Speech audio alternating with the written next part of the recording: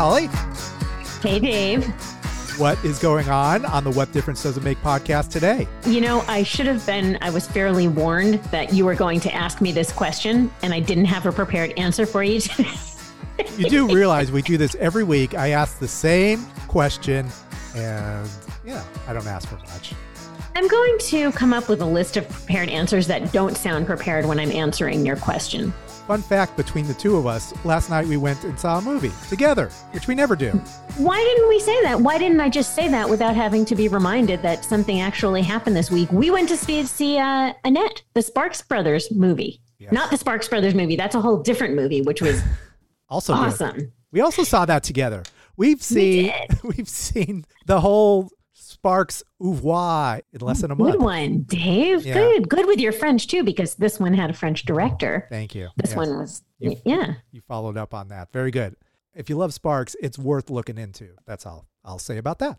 Now we turn to the Heartland and John Mellencamp and a book that's out by Paul Rees. He's legit. He was the editor of Q magazine in the UK and Kerrang. Also wrote a couple of biographies on John Entwistle and Robert Plant.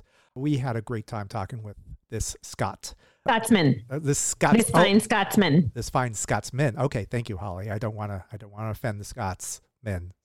Sins. I don't know if that's correct. It's just what sounds right. Okay, so why don't we just get right into our talk with Paul Rees? He is the author of Mellencamp that is out now, and let's get into it on the What Difference Does It Make podcast. You all set? You ready to talk Mellencamp? I certainly am, yeah. Okay, wonderful. This book it's called Mellencamp. Simple. Is this an authorized biography? Do you know a book that Peter James Carlin did, the Springsteen book that he did?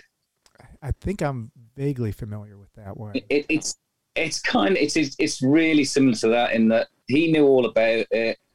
He's been, to the extent that I've interviewed members of his family, I've interviewed both his daughters, his brother, pretty much everybody everybody that's in his band now, and most people that have ever played with him, ex-managers, all the rest of it. And then he and his dad supplied all the photos of the book.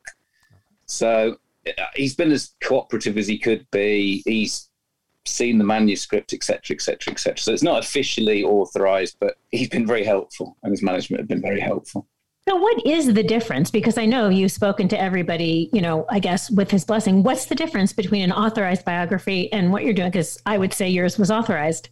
I think it's semantics. I think should he ever decide to do it, it's exactly the same as the Springsteen one. They cooperated and helped with that book, and then he wanted to do his own, so he did one short left. I think should John ever decide to do his own book, I think it potentially makes it slightly easier for him to do that if he's not authorized something before. So he can put the word on it on the cover. He can put that particular word on the cover. Yeah. All right. Well, after spending some time with Mellencamp and your book, I feel like he would never approve of anything that ever came out from anyone else except for him.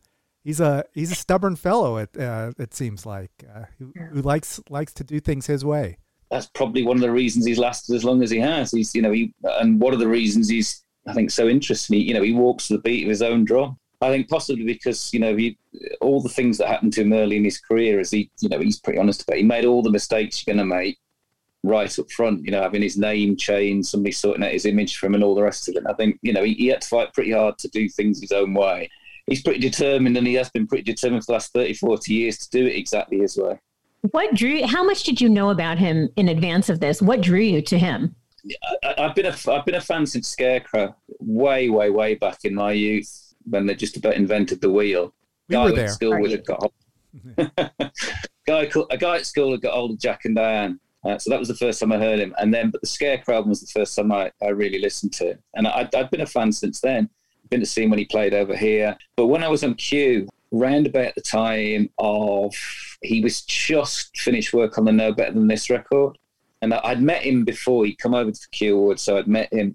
But then I got a chance to go and interview him in Bloomington and spent a couple of days with him. And I didn't realise how interesting he was. And if you sit and talk to him, he's like a character out of William Ford. He's like a character out of American fiction. And I think that was the point. Realising what sort of character he was, it's in the book. The first time I met him, he he was he got a walking stick, this old Victorian cane, and he pulled a 3-foot-long blade embedded into the top of this, which he pulled out and then wafted under my nose. And you just think this is the sort of guy, he's like a piece of fiction himself. So that was kind of what drew me to wanting to tell his story. What were your impressions, first of all, of Bloomington? And did you go to Seymour just to kind of get the atmosphere of where this guy grew up in this small town? I went to Bloomington twice. I think Bloomington's probably and Bloomington, small town Indiana is small town Indiana. So I did 2 stints in Bloomington, and you just get you get a real understanding of it is a small town. He stayed there. He didn't move to New York or LA. You wander around Bloomington, everybody knows who he is. You wander into a bar in Bloomington and they can tell you they'd seen him across the streets. And you walk into a bookshop, someone in the bookshop's got a story about John Mellencamp doing this, John Mellencamp meeting the Dalai Lama in Bloomington, all these bizarre sorts of things. So the idea that, he kind of embodies that small town America, Midwest America ethos. He'll tell you the only difference is that Indiana's very much a red state, and he's about as far and as opposite from red as you can be in political terms. I also was curious about the vibe of a small town. We live in Los Angeles, and I don't think either of us has lived in a small town. And it's fascinating, that the way you colored it. So you talked a lot about, or you wrote a lot about John's youth and how he was just kind of like a bad boy, not so much into education, and, a lot about his family, which was, is great to have that background, but how he developed into such a thoughtful adult. He must have had the ability, the songwriting, the writing ability. It must have all been there for him to have turned into what he was, at least the way you described, like his sessions with the musicians, and about knowing exactly what he wants and understanding the music. Yeah, I think that's a really interesting point, because I think if you talk to him about it, he will be, and he does. He very much says it's all about hard work. Anybody can do it with hard work, and there's no doubt he worked really hard. He really did apply himself to the business of making himself good. But I also think there has to be, like you said, it has to be there in some way, shape or form. I think you have to be blessed in some way, shape or form to be able to do that. And he says he taught himself, but I did an interview a long time ago with Rick Rubin. He was talking about working with Tom Petty. And he said, these people are kind of plugged into something that you and I aren't. He said, you could be having a conversation with Tom Petty. He'd literally be talking to you. You'd be engaged in a conversation with him. And he'd suddenly stop and start playing guitar. And he would explain that he'd pick something out of the ether. He'd grasp whatever it was, this song or whatever's coming out of the ether. And then he would write a song in 10 minutes. And people around Mellencamp talk about him doing the same thing. And I think whatever, he says he's trained himself to do it. But I think there's some, whether it's blessed or gifted or whatever it is, that you're able to tap into that kind of thing. And you might be able to hone it and get better and better at it. But I think it's probably there when you start. Yeah. Yeah, well, you touched on it a little bit, like his upbringing. His parents had bongo parties. Can you explain what a bongo party is? I'm still not entirely sure myself what a bongo party. I think it is exactly what it sounds like. His dad had a set of bongos. People would come around the house, they'd be drinking music on, and the bongos would be passed around and people would play the bongos. I don't know that I've ever heard of the concept of a bongo party before or since, but that appears to be what it is. Sounds like a drum circle. Yeah. Like that, yeah. I think it is, yeah. So he was always around music. I mean, growing up, there was music in the family. They went to, it was Protestant church. I don't know how much music there was there, but I'm sure that, that kind of has an impact. And you kind of touched on, like, he had this thirst to discover music. He spent all his money on records and things like that. Yeah, and I think his half brother, his half brother's a really important part of this, because if I spoke to him, to Joe, he was the first one that started guitar. He didn't obsess over it or take it, but he gave John some rudimentary lessons, gifted him the guitar. Joe Mellencamp, the brother, maintains that he's got the best voice in the family and has always been the best singer. But he said that John was just dogged about it. I think music, it's a weird thing that he never left Indiana, but I think in a way to escape from it creatively and be something else, that was the route he found out of it. And I think he probably understood from a really early age he was quite a talented sportsman. He was quite a quick sprinter. He played American football, but I don't think he's ever been. I don't think John is the sort of person who would work with team sports. I think the idea of conforming to what anybody else wants or doing what anybody else says or fitting in with the structure of 11, 15 other people was ever going to work for him.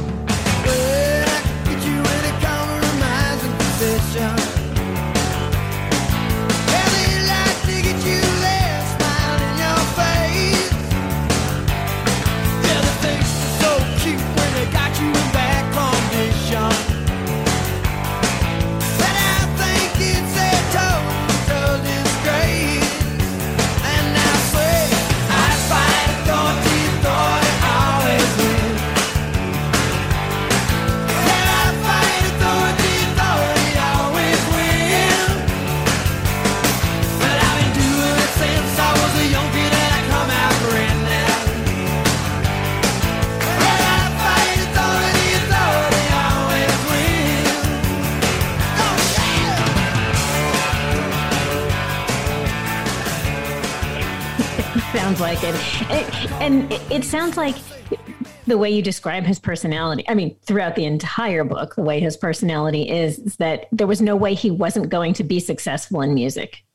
Tremendous amount of admiration and respect for him, because I think he just didn't appear that he was going to be stopped. And you know, the first couple of records, the first 3, 4, 5 records, you know, he had all sorts, he was dropped from a record company, second record company refused to put out, third and fourth record, the record, the breakthrough record, American Fool, the real breakthrough record, the record company didn't want to release it. They didn't think they couldn't see Jack and Diane as a single. They wanted him to put horns on it, etc., etc. And he stuck to his guns and did it his way. There's a great story in the book where they send an emissary from the record company down to the studio, and he's attempting to explain why horns should be on the record. And John literally led him out the studio door and closed the door behind him onto the street. So he was always going to do it, but I think that sort of determination to do it his way, to be who he was going to be, I think is one of the great things that's admirable about him. One of my favorite quotes is from his Grandpa Speck. I'll say it there. If you're going to hit a cocksucker, kill him. And so I think that seemed, you've mentioned that a number of times in the book, and I'm sure that was the way he looked at it was, you know, you got to commit yourself to something. And this is what he did. This is all he knew. He's like, all right, I'm all in. I'm either all in or I'm not in at all. And that's, you know, like, okay, this is going to be my life. I got to keep pushing. Yeah, I think we mentioned his background. I think that's almost like one of his, you might as well as inscribed that quote on tablets of stone, because he held on to what his grandfather said. I think all the menfolk in the family, the older men that he was sort of around and looked up to were competitive, but also pitted the kids against each other and themselves against each other. And, you know, his half brother said to me, you know, second didn't count in the family. No one, you weren't patted on the back for coming second. You were expected to win or to try to win. His dad would hold these he would make the three brothers box against each other and sprint against each other and do all these kind of things. And he definitely carried that all the way through. The band members that you talk to, right from the earliest, you know, Kenny Aronoff, who was the drummer for a long time of his band, would just tell me that, you know, you were made to do it over and over and over and over again, and it had to be perfect. And the band were just drilled to a ridiculous degree with rehearsals and all that sort of stuff. You know, he's not one of those characters who just sort of, you know, wings it, or it just he pushed everybody else around him as well. Well, our hearts be like thunder. I don't know why they don't explode. You got your hands in my back pockets, and Sam Cooke singing on the radio. You say that I'm the boy who can make it all come true. Well, I'm telling you that I don't know if I know what to do. You say that's all right, hold tight. Well, I don't even know if I'm doing it right. Well, all right, hold tight.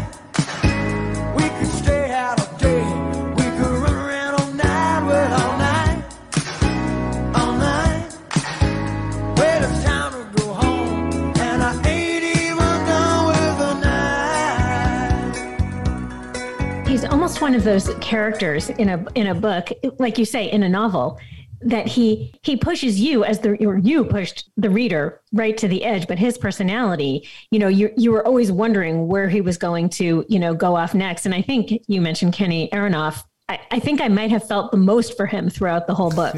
Yeah. Although obviously he did, pretty well for himself afterwards.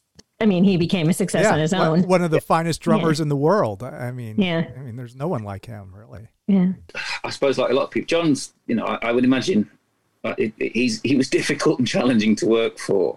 But like a lot of personalities and characters, like the people that do, I think they will all credit that he bettered them. Mike Wanchik, who's been with him pretty much since day one, said, Kenny Aronoff turned up with a massive, great drum kit, and John didn't want that. He wanted somebody who could play simply spare drums. So he started piece by piece to take away the bits of the kit until it was down to the bare minimum. And then he had him play a style that was the bare minimum. And that became Kenny Aronoff's signature style. So I think there's, Kenny's undoubtedly, you do feel sorry for Kenny at various intervals through the book. But, I think he did, he said, he will credit John with, he owes a significant part of his career to what he got for playing with John Mellencamp.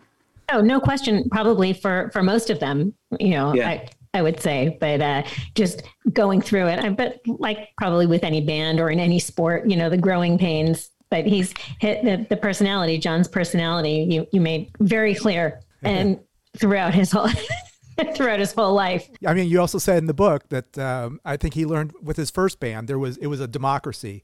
You mentioned his first lesson was, we can't have a democracy. There's only one. There's got to be one guy in charge, and that's going to be me, right? I think him and John and Bruce Springsteen they've sort of had parallel careers. I think they're working together now. I think they're quite close, and they're very similar in that respect.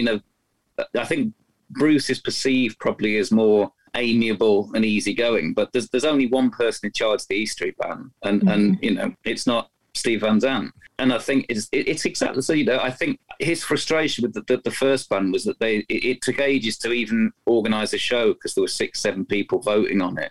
And I think there's been one person voting on what John's doing for 30-40 years, and he hasn't done too bad yet. Yeah. Let's go back to Kenny Aronoff about and the drum sound.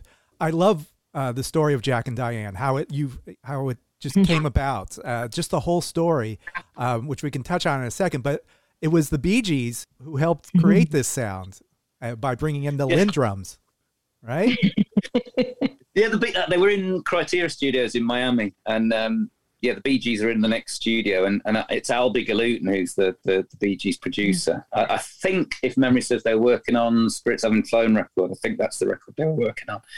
I think there's 2, 3, 4 different versions of Jack and Diane that weren't working, and Albie Galutin just popped round with this drum machine and said, try that. I think Kenny Aronoff insisted on programming it if he was going to be sidelined for a drum machine, because he'd famously been removed from the record before that. He didn't play on the record before that when he just joined the band. So he programmed the drum machine. And then Mick Ronson of David Bowie fame, who was also shared a management with Mellencamp, he turned up, and it was his idea for the hand claps. And it's one of those rare songs that he's put together almost like little bits being added along the way, that when you listen to it all sound like they were naturally supposed to be there. If you listen to it now, it's for the time, it's an extraordinarily weird record. There's no actual chorus. There's all sorts of weird things going on. And as I said, when the record company heard it, they just did not understand it at all, didn't think it would amount to anything.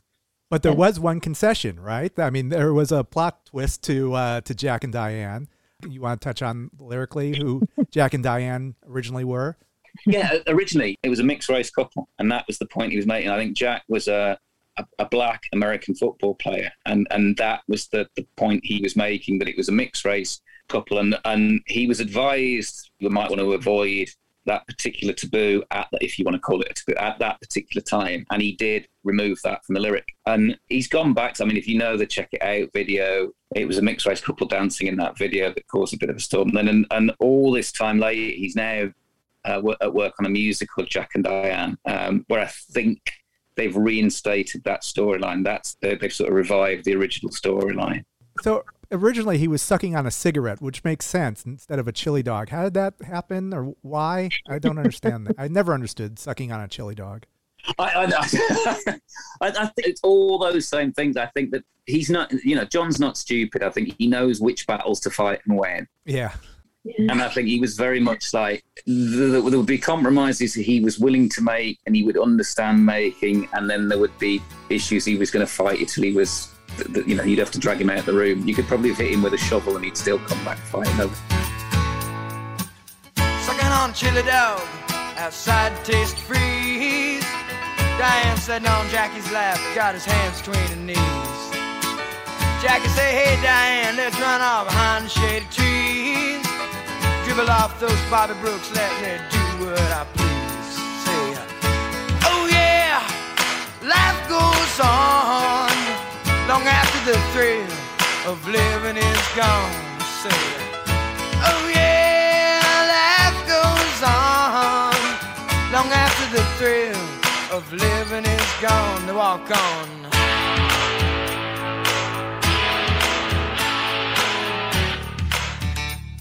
I think the same thing with the name. He didn't like being Johnny Cougar, but he accepted that as a necessary thing to he was pretty much told, unless you change your name, you don't get a record deal. And I think he's known which battles to fight and when. He's not stupid, John, far from it. I did not know that story about how Cougar came about. It's the extraordinary thing that he didn't know until he saw the album cover. Yeah. The album cover was mocked up. That was the first time he knew that his name had been changed to Johnny Cougar, and it took him a long, long time to get rid of that name as well. Yeah, no one ever called him Johnny either. No. Yeah. No. We desperately need to take a break, so let's do that, and we'll be right back on the What Difference Does It Make podcast. Hello, Pantheon podcast listeners. Christian Swain here to tell you more about my experience with Raycon earbuds. Our family now has 3 pairs of Raycon earbuds around the house, and my wife just grabbed a pair of the Headphone Pros to replace some headphones from a company that was double the price. And yes, she loves them. Now, if you haven't pulled the trigger on a pair of Raycons, or even if you have, but you're in the market for another pair because they're just that good, well, now is the time to check them out, because they just launched their upgraded model of the best-selling everyday earbuds. With Raycon's upgraded everyday earbuds, now you also get active noise cancellation, ergonomic design, and multi-point connectivity that lets you pair with 2 devices at once. New quick charge function, 3 customizable sound styles, plus awareness mode. Available in a variety of vibrant new colors to complement any and all skin tones. I even have a pair of earbuds in a cool green color. I have tried just about every earbud known to humankind, and these Raycons are fantastic.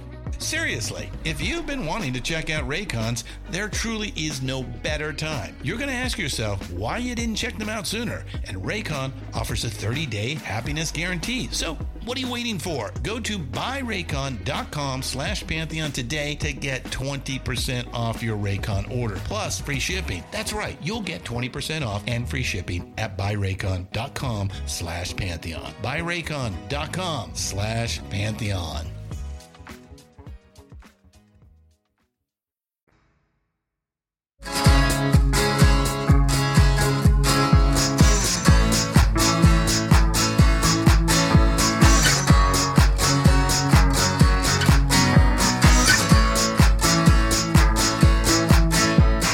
Welcome back to the What Difference Does It Make podcast and our guest, Paul Rees, talking about Mellencamp.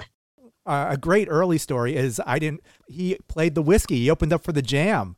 And this was his showcase, but I don't think it went that well. All sorts of things about that gig fascinate me. I mean, the fact that John was paired with the Jam to start with makes no sense whatsoever. Whoever came up with the idea of that. But the idea that, I Need a Lover was obviously the one song that he'd had a sort of minor, it'd been a big hit in Australia. It had caused a minor sort of kerfuffle in America. Pat Benatar had done it. But the idea, he came out in a raincoat and removed that and was wearing his briefs. and it's just, what on earth, you see John Mellencamp now and think it's unimaginable that he would do that. But I think that it's that sense that he was someone who was just desperate to do what it took to get where he to go or to make an impression. Also, he never got good reviews. I love these. This was back in the day when Rolling Stone they wrote whatever, like unfiltered, exactly how they felt. Like the first one, I wouldn't buy a used car from this man. Anytime he opens his mouth, it oozes insincerity. No one writes reviews like that. I'm sure you could never do something like that, or have you? I may have occasion. It's Stone Temple Pilots, or maybe. Really? It's a really good point. I think that era where there was that. I mean, it was a blood sport, wasn't it? And I think it made things, whether people were right or wrong, it made magazines were more interesting in those days. Without sounding like I do sound like an old man, but it made things more that confrontational aspect to it. It made things more interesting, and it made things more challenging. And John would, I guess now would say that he wasn't affected by it, but you can bet that John had every one of those reviews filed away, knew exactly what had been written, knew exactly who'd written it, and he was absolutely determined to shove it back down their throat. Some people ain't no damn good. You can't trust them, you can't love them. No good deed goes unpunished, and I don't mind being down with me, boy. I've had that pleasure for years and years. No, I never was a sinner. But tell me, what else can I do? So the best is what you get. So learn to bend the rules. Time respects no person, and when you lift up, must fall. No way now, outside to claim my combo in wall. Throw my picture in your favor, and the news around my face. Now some people don't wanna treat me the same. When the walls come tumbling down, the walls come crumbling, crumbling. The walls come tumbling, tumbling down. Yeah, yeah, yeah, yeah, yeah. So he had fans not just, in the heartland, but, all over in the States, using the States as an example. What do you see as his appeal on the coasts? I mean, why did we embrace him so much? He wasn't writing about our stories. I think there's two things. I think, and like all these things, they sound really simplistic. But the first thing is he wrote songs that when you heard them on the radio sounded great, just great songs. Yeah. And over here, we always had that thing. People were always there was a certain line of critical thinking about Oasis, for example. Why did Oasis? Why this? Why that? Well, they wrote songs that a stadium can sing along to, and that grasped you immediately. It sounds really easy to do that. It really isn't. It's really, really difficult to write those universal songs. And I think the other thing about John, I think just instinctively people knew he was the real deal. He was authentic. He was unvarnished. He walked it like he talked it. I don't think he's an everyman, because I think he's more complicated than that. I think there's much more to him than that. But you believed what he said. You believed when John was writing about American farmers, he knew what he was talking about. He understood what he was writing about. When he wrote Small Town, he was a guy from a small town, and that was about him. And I think that authenticity is a massive part of why he appealed across the board. Speaking of writing about farming, we always knew he was involved with Farm Aid, but it was great to read the story about how he got involved with Farm Aid and, how he took it. We just knew it as a show, but to really read more about his feelings about it and the whole, how they carried it across the country or across the heartland. But I think that it is incredibly important to him. And, lots of musicians adopt causes. Some musicians pay lip service to some people are more involved than others. But, it's been half a lifetime's work for him. And I think I spoke to Carolyn Mulgar, who's the chief executive of Farm Aid, and she'll tell you how he doesn't go and work in the office every day in the Farm Aid office, but he's tuned into what they're doing. He cares about what they're doing. If he'll hear something or read something and about farmers or an issue that he wants to get involved in, he'll respond to it, and he's very opinionated and very engaged with what they do. He's performed at virtually every Farm Aid gig there's been. He's reached out to other people to get them to come and play gigs. And he's stayed with that since 1985. So, that's a long commitment for one thing. Scarecrow on a wooden cross, blackbird in the barn. 400 empty acres that used to be my farm. Grew up like my daddy did, my grandpa cleared this land. When I was 5, I walked the fence while grandpa held my hand. Rain on the scarecrow, blood on the plow, the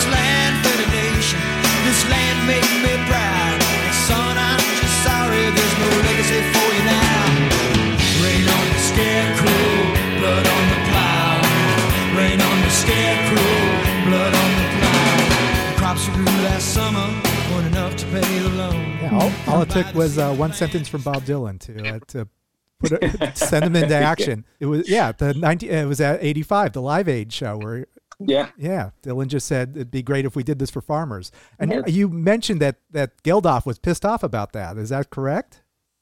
Yeah, I think there's been a lot of. I think Geldof. There was a perspective at the time that it was somehow unenlightened. That it was a statement about, you know, I think it was a bit of a yee-haw statement because it was about white American farmers and stuff like that. And it wasn't meant that. I don't believe for a second it was meant that way by Dylan. I think it was, you know, that much media attention was focused on that issue, focusing across the board on issues that needed telling. And there were stories in America that, you know, it was the era of Reagan, and there were American stories that also needed telling at that point. You know, there were American communities that were under threat as well. I don't think Dylan, I don't think John, I don't think Willie Nelson or Neil Young were involved with Farm Aid because they disagreed with what was going on with Live Aid. I think they were involved with it because they also felt there were other battles that needed fighting as well. That's a much better way to put it. It was inspiring. I think that's, you know, I think, again, that thing about John, that he does care about the communities and his own community and what is going, you know, he's been involved with Indiana University in Bloomington. He's donated to Indiana University. He plays gigs in and around Indiana.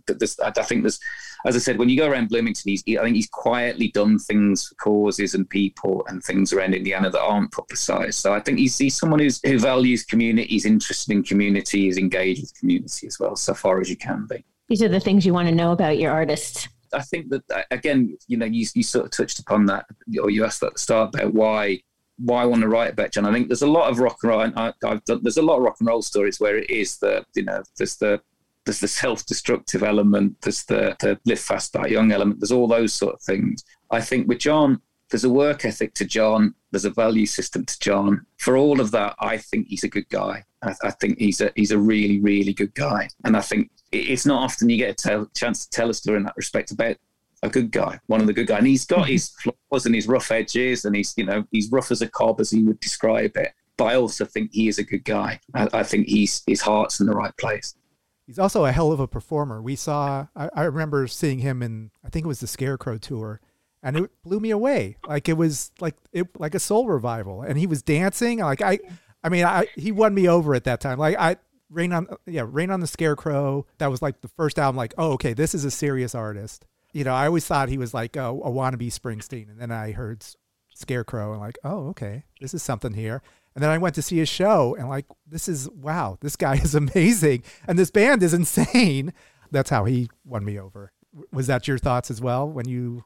Yeah, absolutely. I mean, I think again, it's that old school way. He won people over as well by going out and playing to people. You know, he went out and toured, and he drilled the band. You know, I spoke to several members of the guys who were in the band back then, and it was like they were training for an Olympic sport to get ready to go and do those shows. And he would run round stage. If people were standing still, he would be berating them on stage, and he pushed himself just as hard as well. And first time I'd ever been to America, and he was on the road doing the Scarecrow tour. I didn't get to see him, but you would hear on the radio station wherever you went, people talking about this was the tour to see in America at that point. And you know, John didn't tend to travel outside of America a lot, so I had to wait along. I think it was probably it would be early 90s, 91, 92 before he came over to the UK and saw him and he was great. He was absolutely great. The other really interesting thing is how he's sort of gone from that sort of rock and roll performer to somebody who's much more of a sort of an American folk artist now. Mm-hmm. And he's great in an entirely different way now. He's one of the very few artists who's matured and aged gracefully.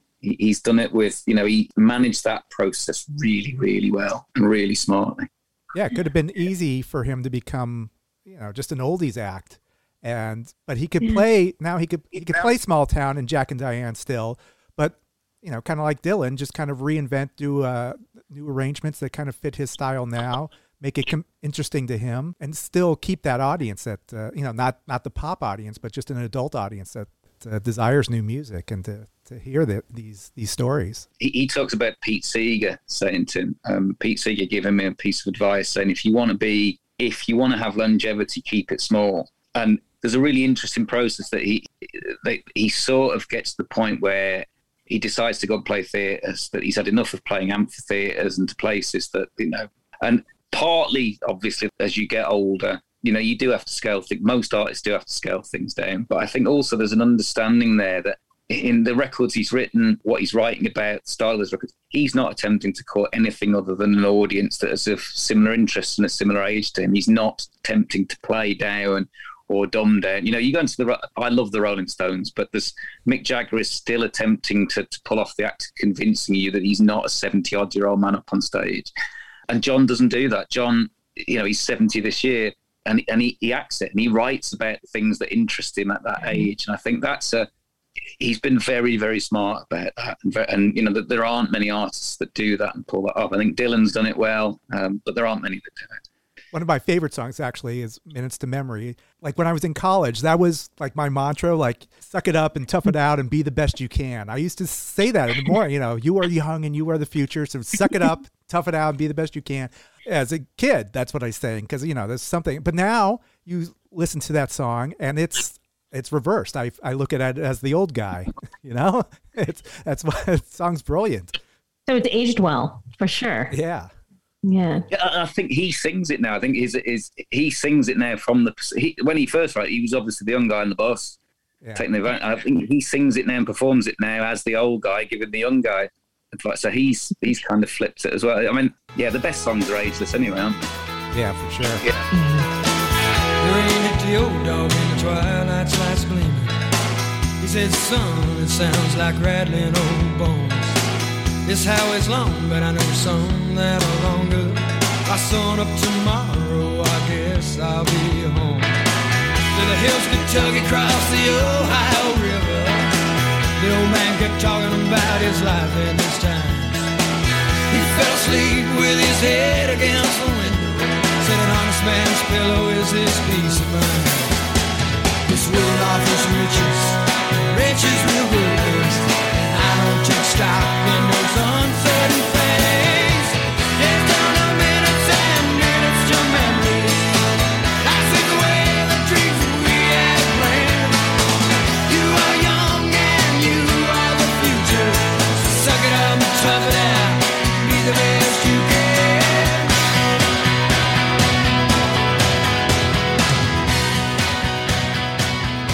One more thing about just songwriting. He had a great songwriting partner. George Green, he was kind of like like Bernie Taupin, or I don't know. They worked together, and they just had a falling out, I guess. Or what's the story behind George Green? Is this guy that pushed him, you know, create some wonderful songs. I love George Green as a character because he's kind of the bookish, bespectacled, geekish guy in class. I mean, they were at high school together. They went to high school together in Seymour, and George sort of hung around them, but he was always the guy that was, you know, he didn't play sports. He was, and it was only when Mellencamp was, he'd made a couple of records, and it was just before he made his first record. He ran back into George Green, who was working in a convenience store. Got into conversation. George Green said he'd started writing songs or writing lyrics, and then they started writing these songs together, neatly on George Green's bed in George Green's house. And it's a weird sort of it's kind of like an of Mice and Men version of Elton John and Bernie Taupin. These two, you know, the falling out. I think John's is more like, I don't think there's any big dramatic bust. I think it's over a period of years. George Green probably became more protective over the lyrics he wrote and saw them being delivered in one way. John wanted to do them in another way. And the inevitability with these things is, as we said earlier, there's only one way it gets done. And I think it eventually was, John got tired of having to explain himself, and that was the end of George Green and that relationship. But I think it's you know, George Green's written some fabulous lyrics. They work perfectly. George Green's best lyrics work perfectly with, and his treatment of them. They just complement each other perfectly. Yeah, Your Life Is Now, Crumpling Down. Yeah, Rain on the Scarecrow. I love each and every one of those songs. It's just, did they trade lyrics, or was it all? Do you know if George wrote most of the lyrics for those songs, or how that process worked? I think George wrote the lyric, and John edited accordingly and would go back and say, not sure about that, and it would be re-edited. So I think it was, It was a bit more collaborative probably than Elton John and Bernie Taupin. I think Bernie Taupin writes the lyric and Elton John sets a song to it, from what I can gather. I think there's probably a little bit more collaboration and editing going on. But they start, with and there's Human Wheels as well, which was based on the eulogy that George Green, I think it was his father's funeral, gave at his father's funeral. And that was put to music as well. So there's a really just one of those interesting collaborations, and I guess from two people that had to know each other well and had to trust each other as well. This land today shall draw its last breath and take it to its ancient depths. This frail reminder of its giant dreaming self, while I with human inward eyes, unequal to the sweeping curve of life, stand on a single grain of time. Human wheels spin round and round, while the clock keeps the pace. Human wheels spin round and round, help the light to my face. Of course, I want to ask about the daughters. I enjoyed reading about. He seemed a little softer. I enjoyed getting the soft side. Hearing you interviewed both two of his daughters. Yeah, I interviewed Teddy Joe and Justice. Yeah. Yes, and it seemed like always a nice relationship. Yeah, I think the best you can say, both of them said, independent of each other, said that whenever in their life that they were not sure or they wanted some advice or reassurance or counsel, they would always pick up the phone or go and see him. And I think you've done pretty well as a parent if you get to that point. I love the fact that one of my favourite bits in the book is, I think it's Justice's 16th birthday party, and he catches she'd smuggled a bottle of beer out of the garage and was sitting with some friends. He's got this Dafuski Island. He's got a house on Dafuski Island. They're out on the beach there having a beer, and he catches them and he cancels the party that they've got planned for the next day, the big 16th birthday party. He has her cleaning the house, and so. Because obviously he was quite rebellious in his youth and fought against his father's diktats and all the rest of it. I said, do you ever share that information with him? He said, it was very much like, do as I say, not as I might have done. And none of them got handouts. It wasn't, you were expected to work for what you got. I think there's a respect for him for that. And I think they both feel that they were better served because of that, however difficult it might have seemed at the time.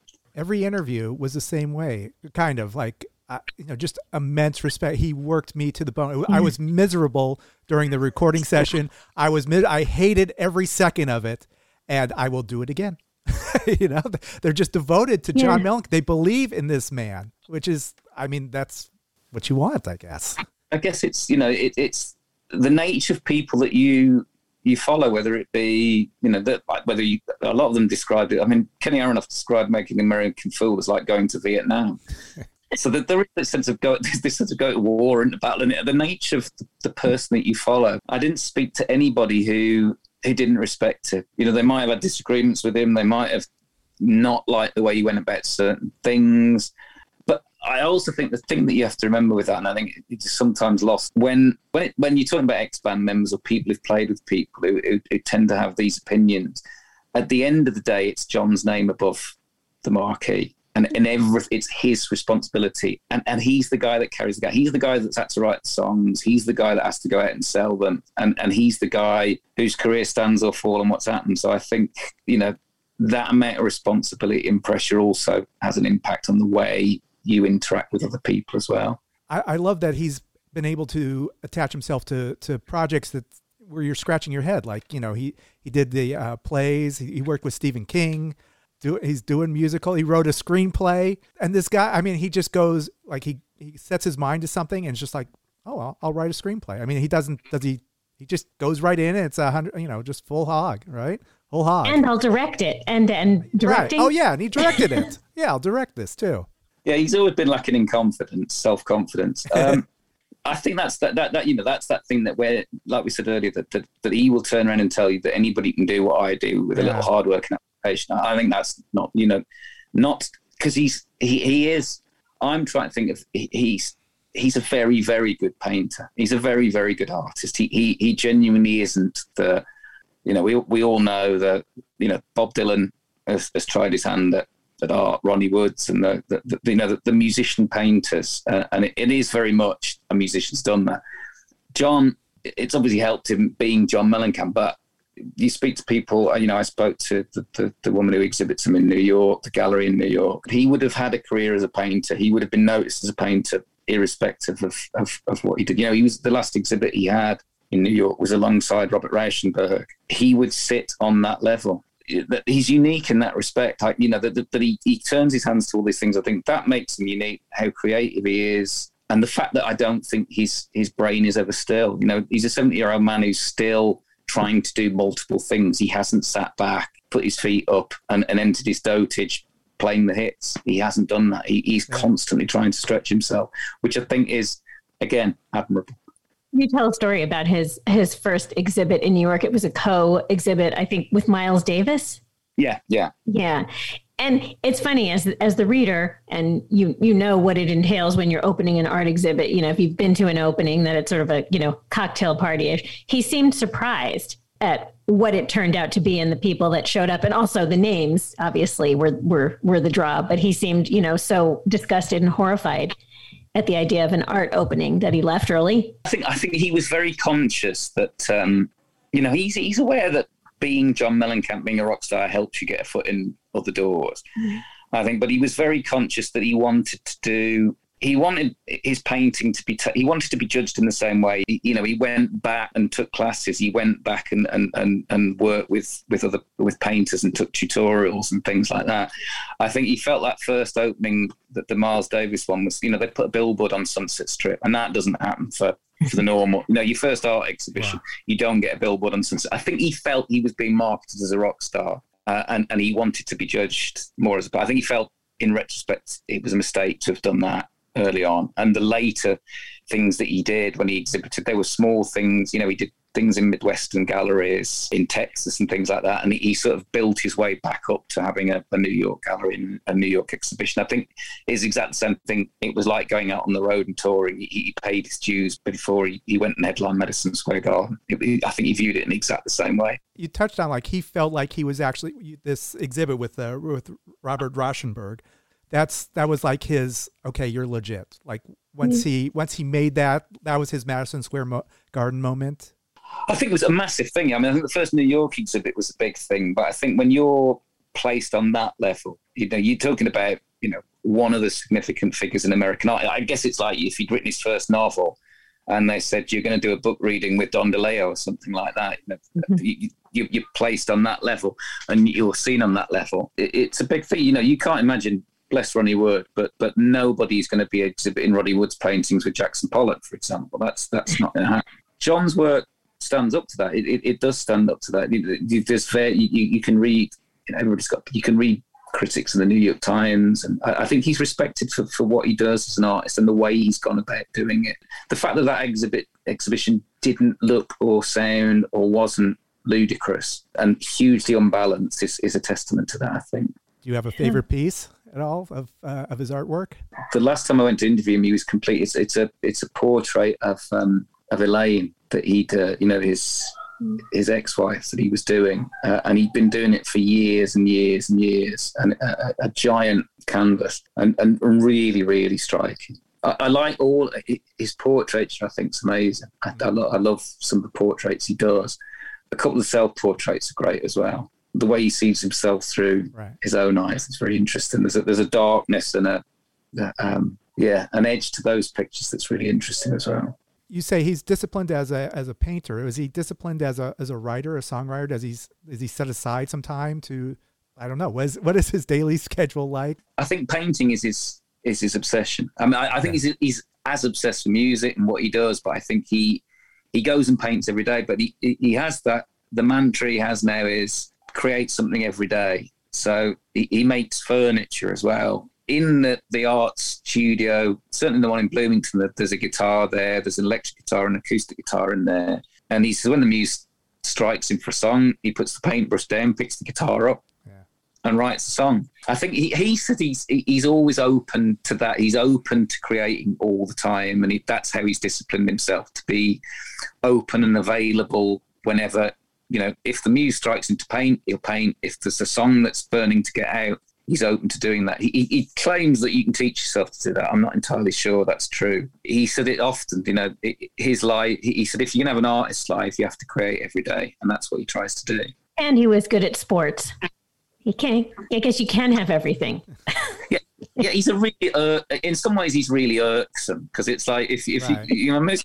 Most musicians are not good at sports, but he was quick. He played football, and they had this flag football league there's a great story that his half brother Joe tells, that they played flag football. So John had a flag football team with his band, and he invited Joe. Joe was working as a fireman in Cincinnati, so he invited Joe to bring the firemen down to play them. And the first year they come to Indiana, the firemen and Joe, and John and the band beat them. And after the game, John whisks them all back to the house. There's a big barbecue. There's beers, there's drinks, there's music. And the following year, he invites them back for a game. And the firemen decide at this point that they're not going to lose. They're actually going to win. And they do win the game. And there's no barbecue, there's no music, there's no invite back to the house. No, he takes even a game of flag football, second isn't good enough. Sore loser. Yeah. That's the other way of putting it, yeah. But so then one of my favorite quotes about songwriting that's in there, it says that John says, the essence of being a songwriter is to show some humility. You want something that goes into people's hearts. And I'm still hoping to write that song. There's a number of songs where I think he's reached that. What are some of your favorites? It's interesting because while I was working on the book, I did a Mellencamp playlist that I could just play when I was driving anywhere and doing that. And there's 25, 30 songs on that, and they're all knockouts. I think Pink Houses, obviously, Rain on the Scarecrow, Minutes to Memories we've mentioned. I think there's some of the later songs I just think, I love We Are the People from the Lonesome Jubilee. I think that's a great song. And then when you get later on, Rural Route, the song that's on Freedom's Road, I think is an amazing song. Just a stunning piece of work. Gina on Life, Death, Love and Freedom's an amazing song. What Kind of Man Am I on Say Cleanse Nil, Please. I think a lot of the songs, for want of a better term, the darker songs or the subject matter songs, I just think he writes great folk songs, great, spiritual songs. What Kind of Man Am I is an amazing song, an incredible song. And they're possibly not as well known, but they're breathtaking. My words don't know the truth. They flutter as I speak. The sickness I feel under my belt is the disdain I have for me. I've asked you to stand tall, but it's me who's falling down. A better man I'd like to be. Can't find my way home now. So what kind of man am I? Never looked up to see the sky, and every word I say has come back to haunt me every day. So here I stand alone, crippled on my cane, the coward I've become, the loser in the game. Okay, so so Springsteen, Dylan, Petty, Seeger, Mellencamp, is he up there? Is he on the Mount Rushmore of American songwriters? What do you think? Yeah, I don't think there's any doubt. I mean, I think he would have been seen as a great songwriter if he'd stopped after Lonesome Jubilee. I think just on what was on Her, Scarecrow, and Lonesome Jubilee, 3 knockout, and then you forget how big those 3 knockout records in a row. I think Big Daddy's a great record, but I think from the point he left, he stopped trying to write radio hits, and I think Freedom's Road's probably the bridge from that record. I think Freedom's Road onwards, he's made 3 or 4 remarkable. I think he's had a great late period. And those records, I think he said, I think Life, Death, Love and Freedom, you could stand that next to any American record of the last 20, 30 years. It's a phenomenal piece of work, an amazing record. And no better than this is not that far behind. So I think on the balance, there's not many songwriters that you could sketch out 30, 40 songs across that amount of time. And he's still writing great records and testing himself. So I don't think there's any. I think Johnny Cash, he had a message passed that Johnny Cash thought he was one of the great American songwriters, and if it's good enough for Johnny Cash, I think it's good take anybody else. I think, definitely, he's up there. Your career could end at that point. Yeah, you'd be pretty happy with that. I think you'd take that. Is there going to be a Jack and Diane musical? Is that ever coming out? Yeah, the last time I spoke I'd spoken to various people involved in that. They were doing read-throughs just before the pandemic in New York. They'd done read-throughs and castings for it. So I think work on that has gone on in the scripting and all the rest of it. So it was like everything else, it will have been moved back. He described it as wanting to do something like Tennessee Williams on the stage. So, he doesn't set his bar low or the challenges. But I think, that's, I think work on that has continued. I think that will probably be in the next 12 to 18 months, that'll see the light of day. The Mellencamp story continues. He will, because he's a cussed old goat as well, because obviously he's retired 3 times from music. At the last count. I think that's the thing with him. It's like sort of about aging. He's not one of those people who's gone into his dotage and rested on his laurels. I would wager if you sat him down now, he would tell you he still fervently and genuinely does believe he's got his best record still in him, and he's still to make it. And he's, like you said about, wanting to make the song, that he still believes he's got to write that song. So I think he told me once he'd envisaged how he wanted to go, and he wanted to be laid out on a board in the living room and all this sort of stuff. So until they're doing that, I think he will be trying to do the best thing he's ever done. And that's probably what sustains him and keeps him going. Suck it up and tough it out. Yeah. You have answered my question about why you chose to write about him. All right. So the book, Mellencamp, this is out now. And thank you for this book. It was really nice to spend some time with John Mellencamp and learn all about his life. And he's quite an inspiration. So thank you for that. Appreciate it. And thank you for coming on to talk about it. That was thank you for having me on. Oh yeah, you've given us way too much time. It was wonderful. So thanks a lot. Best of luck with this book. And look forward to some more from you. Okay, thanks very much, folks. Thanks, Paul. All right, cheers. Okay, Holly, so do you have a greater appreciation for John Mellencamp now? I really do. I really genuinely do. I loved reading this book. And as I said during the podcast, I've been a moderate fan. I wasn't so familiar with his later, the music he's created later in life. I really loved learning his backstory. The book was really well written. It was great to spend a time reading this book and learning all about John Mellencamp and what drives him. What drives him is basically John Mellencamp drives himself. No one tells John Mellencamp what to do. That's what I learned. What drives us, Holly? This podcast drives us, I think, right? Yes, every Friday, new episodes. If this is your first time, please subscribe. We also have a wonderful YouTube channel that Holly moderates. Tell us all about that, Holly. Well, thanks for that compliment, Dave. Yes, I'm posting clips, outtakes from our interviews daily. So come back, check it out, subscribe. And you can also find us on social media, WDDIM Podcast. And thank you for listening. We're also a member of the Pantheon podcast family. Yes, they have some wonderful podcasts up there. PantheonPodcast.com. Check out what they've got. It's not just what difference does it make, but after you're done with us, you can see what else is going on there. So until next week, this is Dave. This is Holly. Check you later. Over and out.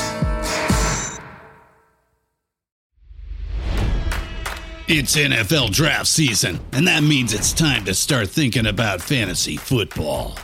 FantasyPoints.com features industry-leading experts and prognosticators using proprietary hand-charted data to help you score more fantasy points. FantasyPoints.com is the place to go for whatever kind of fantasy football you play. Whether you play fantasy football, daily fantasy sports, or do a little bit of everything, Fantasy Points has the meticulously researched content to guide you to victory.